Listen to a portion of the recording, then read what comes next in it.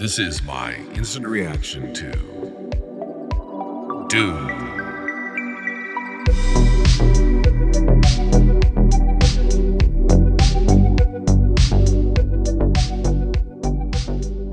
The sleeper has awakened, and fear is the mind killer.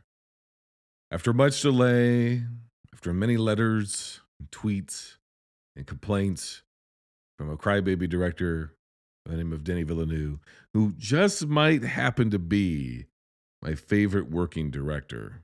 Can we just give the guy Star Wars already? Or Alien? It's a toss up between him and Bong Joon-ho for the Alien franchise and Star Wars for me. Give it to somebody weird. Dune is here. Not since the days of David Lynch and Sting in a Codpiece have we seen a movie based on the Frank Herbert encyclopedias called Dune. I don't know fuck all about Dune. I don't know fuck all about the books, the novels. So I am no Dune expert. There will be a great many faux Dune experts on YouTube and on Twitch and on Snapchat and on Pornhub and on podcast over the next probably 6 months. I'm not going to pretend to be one of those. I've seen the David Lynch film exactly once, and I liked it. So what do I know? What I know is that this version of Dune, the 2021 Denis Villeneuve, Timothy Chalamet, Simulate, and Zendaya, which if you're a Zendaya stan, you're going to be waiting a long time before she pops up in this movie. Spoilers. I'm going to talk about Dune, spoiler-free as much as I can. What I know about it, in contrast to the David Lynch version, is that the David Lynch version is a David Lynch version of a movie. It's not 100% David Lynch. And it's not 100% like blockbuster. It's somewhere in between. And that makes it a very strange movie, where it's almost impenetrable because of the mythos of and the lore and the otherness of the Dune source material. So it's very difficult. It's like impenetrable, right? Some of these names are very normal and kind of just modern sounding, and some of them are very strange. And there are planets, and then there's the Empire, and this is called the Imperium. And there are all these different houses, which are kind of like royal families, and they all serve under a grand emperor, and he sort of has divided the galaxy or the universe. I don't really quite know the scope of this, across these very powerful families. And so it's a little bit New Testament, right? It's a little bit Christianity. It's a little bit Islam. It's a little bit like desert messianic prophecy sort of thing. And it's a little bit Rome, and it's a little bit, the British Empire and colonization. And it's a little bit all of this stuff, all intermixed. It's a little bit religious. It's a little bit fantasy. It's a little bit sci-fi. And it is pretty much the source material for a great many of our the visions of the future and the visions of galaxies far, far away. There's a lot that gets cribbed from Dune and has been cribbed from Dune throughout the history of science fantasy in particular. And, that of course presents a problem for this film, because for general audiences who are not necessarily hardcore genre fans, is this movie going to be entertaining enough? Because is it really going to be offering anything new? If somebody was raised on Star Wars, which is essentially space opera, science fantasy meets John Ford, meets Akira Kurosawa, meets World War II bomber movies, meets, and you've heard me say this 1,000 times, it's an amalgamation of George Lucas's childhood put through the prism of the hero with a thousand faces, but done in this snappy dialogue, highly accessible fashion. So is a fairly slow moving political intrigue, messianic sci-fi fantasy thriller epic going to be accessible enough or consistently entertaining enough for folks, especially because this is definitively like a part one of at least a part two. And the runtime is 2 hours and 46 minutes. So you better strap in, put your catheter in deep, and fill those bags up, my friend. Get your adult diapers, sew yourself in the theater, because you're not going to want to miss a minute of this. I guess that's a good review. But here's what I know. I know that the David Lynch version is really kind of weird and at times almost impenetrable because of its weirdness mixed with that heavy-handed lore. This version of it is a little bit more straightforward. It still has the lore, but it's much more discernible. It's much more accessible.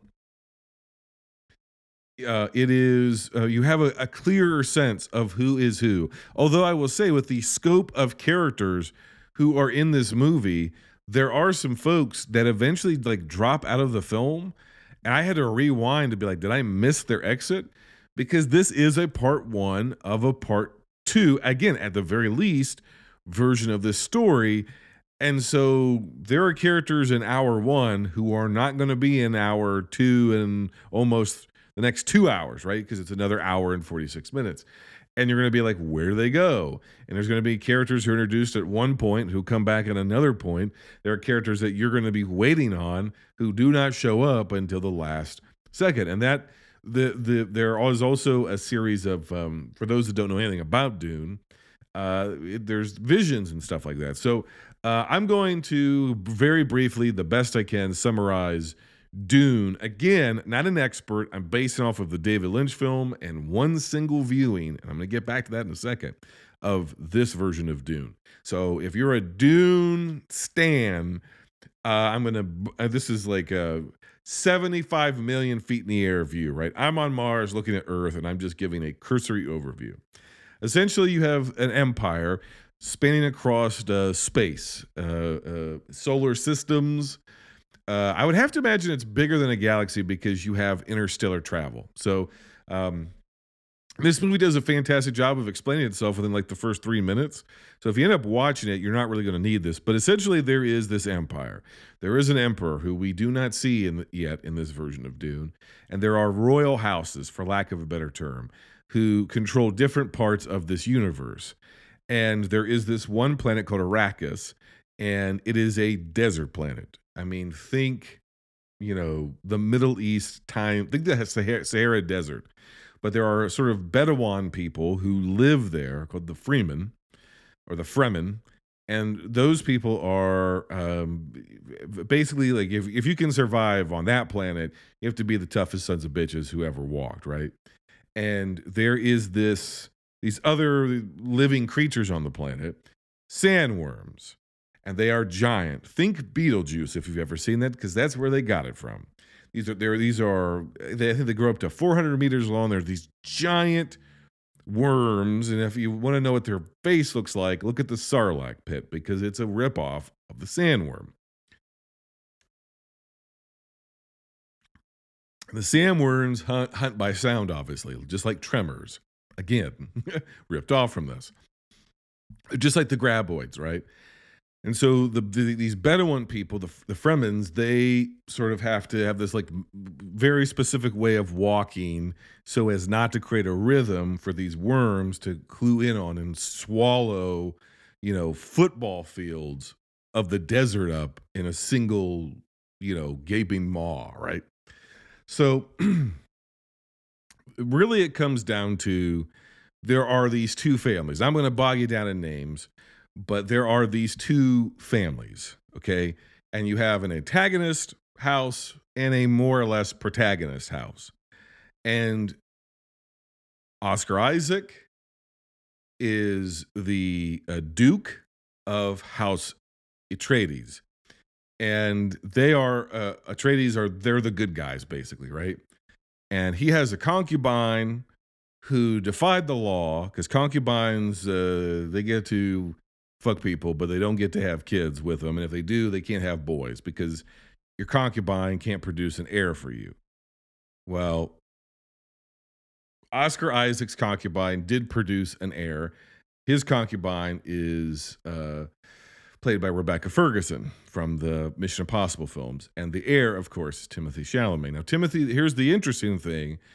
The concubine is basically like this psychic Jedi nun who's a part of this like holy order of these like mystical like witch nuns, basically. And then Timothy Chalamet, whose name is Paul, easy enough, has basically two lineages. He's got this mystical witchcraft, sorcery, psychic, Jedi, force power, see the future, control people's minds with your voice, like Jedi mind trick. Again, all ripped off from this. Power from his mother, who is training him in what they call the way, and under the table. And because everything about this is not supposed to happen, which is like part of his whole existence. And then he has basically royal lineage on the side of his father. So he is supposed to be the king, the duke, but basically king, think king, of one of the most powerful houses of all the ruling class of all the universe, right? Second only to the emperor himself, and we will get back to that. And he also has this lineage of psychic powers, for lack of a better term. So he's extraordinarily powerful. Now, Oscar Isaac, who is the Duke of House Atreides, is a very popular, powerful man. His planet, Caladan, and his empire, or his kingdom, or whatever you want to call it, his fiefdom, is very powerful. He's very, very powerful. And a lot of these other planets and houses and smaller houses, smaller people groups around space are looking to him as their leader instead of the emperor. And there is, going back to this planet, Arrakis, there is the bad guy house clan who rule over basically Arrakis. The Fremen live underground for the most part. Nobody even knows how many there are. Some estimates 50,000, but there's actually millions of them. They just stay out of the fray. And the planet is being exploited for this substance. Now, it's called spice. And spice is, which again was used in Star Wars, but spice is, if you don't know, that's what Han Solo was smuggling. So again, ripped off. But spice is, it's a psychedelic substance that, when ingested, basically expands your consciousness, for lack of a better term. And it is an essential, the only way that you can find wormholes, essentially, and travel, interstellar travel between stars in safe passageways is by the use of this substance called spice. So the whole Imperium, right, the whole empire depends upon spice, and it just comes from this one planet. So whoever controls that planet is of the greatest use to the Imperium, the empire, and is also like extraordinarily powerful. And it's under the bad guys' rulership and has been for a long, long time, 80 years or something like that, or maybe even longer. And it switches. The emperor decides it's going to go to Oscar Isaac and his family, and they're going to rule over it now. And this basically is a trick. It is basically getting the two most powerful houses to exterminate each other. And in particular, they get the bad guy house, which Stellan Skarsgård is the leader of, this giant bulbous man who kind of floats around and is sick and has all these like sores. Although he's less yucky in this than he's yucky in a different way. But he's less yucky in this than he is in the David Lynch version. But he is essentially, he's the kingpin, right? He's this extraordinarily evil figure. And his nephew, who serves right under him, is Dave Bautista, from WWE and Guardians of the Galaxy fame, and Blade Runner 2049, another Denis Villeneuve film, and basically he's smart enough to figure out, Stellan Skarsgård is, that this isn't a gift from the Emperor. The Emperor is not diminishing our house by giving him this. He's basically giving me the green light to kill this guy, and so I'm going to take it. And there's like Game of Thrones level conspiracy that goes on throughout this story, not the movie, and whatever. So that's basically the setup without getting into spoilers. Assuming you've never seen the David Lynch version, and assuming that you have not seen this movie yet. So it all comes down to this. What do I think about this movie? It is 2 hours and 46 minutes long. It is a Denis Villeneuve film of the level of Arrival or Blade Runner 2049, which means it's a relatively slow burn. His actors are never over the top. It's a lot of muted color palette, muted tones, muted performances. Yet, at the 2 hour and 20-minute mark, 2 hour and 10-minute mark, I was on the edge of my seat. And I was on the edge of my seat until the very end of the movie. And I didn't catch it until the end, to where I was so engaged in this story and what's going to happen. And again, no spoilers, that I didn't know what to do. Like I was taken aback. Why am I so like enraptured into this movie? That is, seems like because it's a slow burn, and because it's so long, and because it's very sci fantasy, and because it's very dense in its like source material, all this sort of stuff, you would think it'd be like a very boring movie. And the reviews have been kind of split a little bit on it. And some people have been like, it's all sound and fury signifying nothing. It's sound and its vision and its scope and its direction, its cinematography and its score, but it's boring, or it's flat, or it's all this sort of stuff. Story, there's no payoff, it's not engaging, it's blah, blah, blah. And other people are like, this is a masterpiece, this is the greatest movie of all time, etc., etc. I wouldn't say it's a masterpiece. I put that to the test. I had tickets for an advanced screening of this film. And then HBO Max said, hey, we're going to put it out early. And I, like 3 hours earlier than my screening, basically. And I decided, if what you're telling me is all this movie is visuals and sound, and there's nothing to it beyond that, then it should not hold up to me watching it on my home theater system. I got a little makeshift movie theater, not a television, like a movie theater at the shop, and do screenings for movies. And I decided, it's just going to be me. I'm going to fire it up in the theater shop, the shop theater, rather, scratch that, reverse it. And it's good enough, but it's not IMAX, right? It's not even Cinemark XD, right? It's, I don't know, relatively small screen and a decent enough projector. That's about it. It's not 4K. It's not going to be like, it's probably 1080p shot across the room, right? And again, I was on the edge of my seat.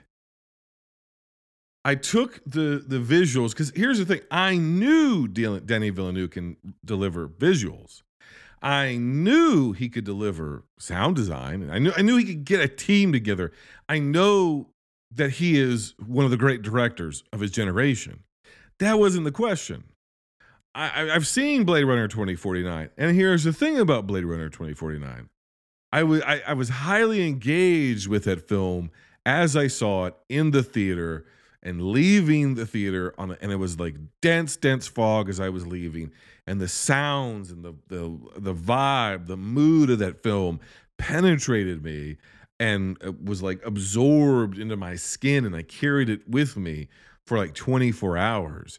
But when I brought that movie home, or when it came out at home, and I got the Blu-ray and I got the digital, and all of that, and I've rewatched it because now the visuals are subdued and all that sort of, I'm not in that immersive sound experience. It didn't. I like it, but I don't find myself wanting to continually revisit it because there's some stuff that seems to be missing. I love the world, I love the design, et cetera, et cetera, et cetera. But something story character wise seems to be missing. So, knowing that I could see this movie again the very next day, which I plan on, and again on the biggest screen and visuals, I wanted to focus on story and character first. Because if you listen to binge movies, you will hear me and many of our guests who are film critics or people who work within the industry talk about film and talk about story and talk about narrative. And we almost bypass the visuals. It's something that we almost never talk about. Unless they're remarkable, they hold up remarkably well for the era in which they were created, or they're dog shit, right? Like, we don't go a lot into special effects and this, that, whatever. And you'll hear me talk about cinematography here and there, but that's also not my area of expertise. What we like to focus on here is story. It's characterization. It's character. It's because that's what has to hook you. That's the emotional core. That is what gets you to come back to a movie again and again and again and again. Special effects are great, but they are tools for the story, not vice versa. So that raises the question. Sip of LaCroix for the working man. Guava, Sao Paulo. Did it deliver? Again, I was on the edge of my seat. I was on the edge of my seat at the last 45 minutes of this movie, and I was exhausted today, by the way. It was a hell of a day at the shop. It's been a hell of a week, hell of a month. I was tired, run down, tired, worn out, and the movie enlivened me, and it did this other thing that good movies and good stories do. It enlivened my imagination. I found myself absorbing the world and the language and the ideas and the story of this film, the names and the characters. And when certain situations happen and certain characters find themselves in certain predicaments, I cared. I had empathy, sympathy, whatever you want to say. I was emotionally moved. I didn't weep, I didn't sob. Because again, I've seen the David Lynch version, and then while this is a more coherent version, and doesn't have this sort of rushed third act, last 30-ish minutes where it just kind of sums up the whole thing. After, this movie doesn't do that. It gets to kind of a natural stopping point, which David Lynch's film got to and kept going, and then this movie stops. And it is an incomplete story. And so there has to be a second one, because we don't have a definitive conclusion. We don't really have a conclusion. We have a chapter break, basically. The chapter ends, and we're supposed to turn the page and go to the next chapter, but that movie hasn't been made yet, and that largely depends upon box office and streaming and all the money people. So, movie doesn't have a definitive end, and there are no like great surprises here. If you've seen the David Lynch version, or the general outline of the story, it follows that faithfully, to the best of my knowledge. As far as an adaptation can of something again so dense. So I wasn't surprised by the plot. I wasn't again diminished visuals, diminished sound. Sound probably diminished more than anything, and I reduced scope. Strip it away, strip all the excuses away, and all you're left with is whether or not this thing is any good on the face of it. And I think, with a caveat, if you're a science fiction, science fantasy fan, this is one of the best science fiction, science fantasy films you're going to find of the last 10 years, if not longer.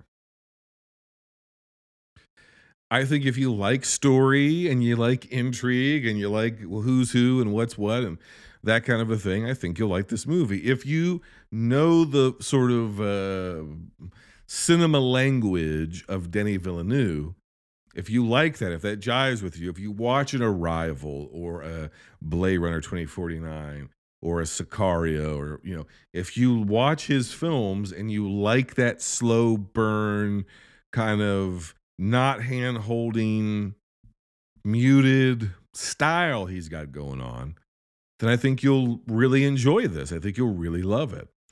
So I'm not going to get into spoilers this time. I want to do a completely spoiler-free reaction. That's my first reaction. My plan is to now go see it, basically buy another ticket, since I spent mine and didn't go.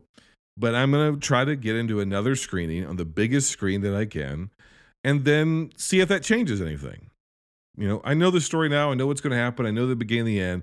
Now I just kind of want to be immersed in it. And I kind of want to, now I want it to swallow me up like a sandworm just on the surface of Arrakis. That's some out there esoteric sort of stuff. I think if you're looking for a zip bang action adventure movie, this is not for you. I think if you're looking for something that's, again, like high energy with a lot of laughs, not for you. I think if you're wanting to see Zendaya kick ass, not for you. Minor spoiler, every shot of her in the trailer is pretty much every shot of her in this movie. And you're like, but Jason, those were all slow motion. Yes. I will say this. There's one little caveat, which is it only happens within the third act. I had to rewind it a couple of times, or actually just one time. I had to rewind it back because we slipped into a vision. And it wasn't immediately obvious that I was like, wait a minute, did we jump forward in time, or is this a vision? And there was the second time I watched it, I picked up on some visual cues of oh, okay, this is a vision or whatever. And I think the way that they do that in this movie is really interesting. The way that Paul's visions, way he sees them and the way he plays out, which is a theme that's going to be throughout this, and again was stolen from Star Wars, but seeing the future and being able to having that prophetic sight, being a seer, but also having the capacity to rightly interpret the thing that you're seeing are not necessarily the same thing. So I liked it, man. I really liked it. I'll be honest with you, this kind of stuff is kind of my wheelhouse. Denis Villeneuve is one of my favorite directors, even though he's a big old crybaby. I like, this. I don't like sword and sorcery kind of fantasy stuff, but I like this kind of fantasy stuff. I loved something like the ship design and all that sort of stuff. I don't know. There's these dragonfly ships that they have, which I forget the names of, and I just love the whole interior of that. And the one thing about this movie is he's chosen to Lynch. Everything in the production design of Lynch's movie is kind of weird. This movie, in a way, feels, and I don't know if it's closer to the novel or not, but it feels like a choice was made to kind of make it more grounded so that you can kind of look at whatever strange thing that is happening and you can kind of understand, I would say 2/3 of the time, a real world equivalent. It's not so far out there that you're like, I don't know what any of this is. It's like the thing they fly around in, the dragonfly thing, is basically a helicopter. And if you really look at it, it's kind of like a helicopter meets a ship from Aliens or something, right? Like the Nostromo. And it's just kind of a mix of that, but it leans more towards, again, accessible things. The dialogue is much more accessible. The story is told in a much more coherent fashion. There's a little bit more hand-holding here of just sort of this is what the world is, and these are who these people are, and this is what their motivation is. So I think it's a much more accessible film overall than its predecessor, the first incarnation. I don't know that it's going to be accessible enough to general audiences. I hope it is at least enough to justify a sequel, because I want to see how this story ends.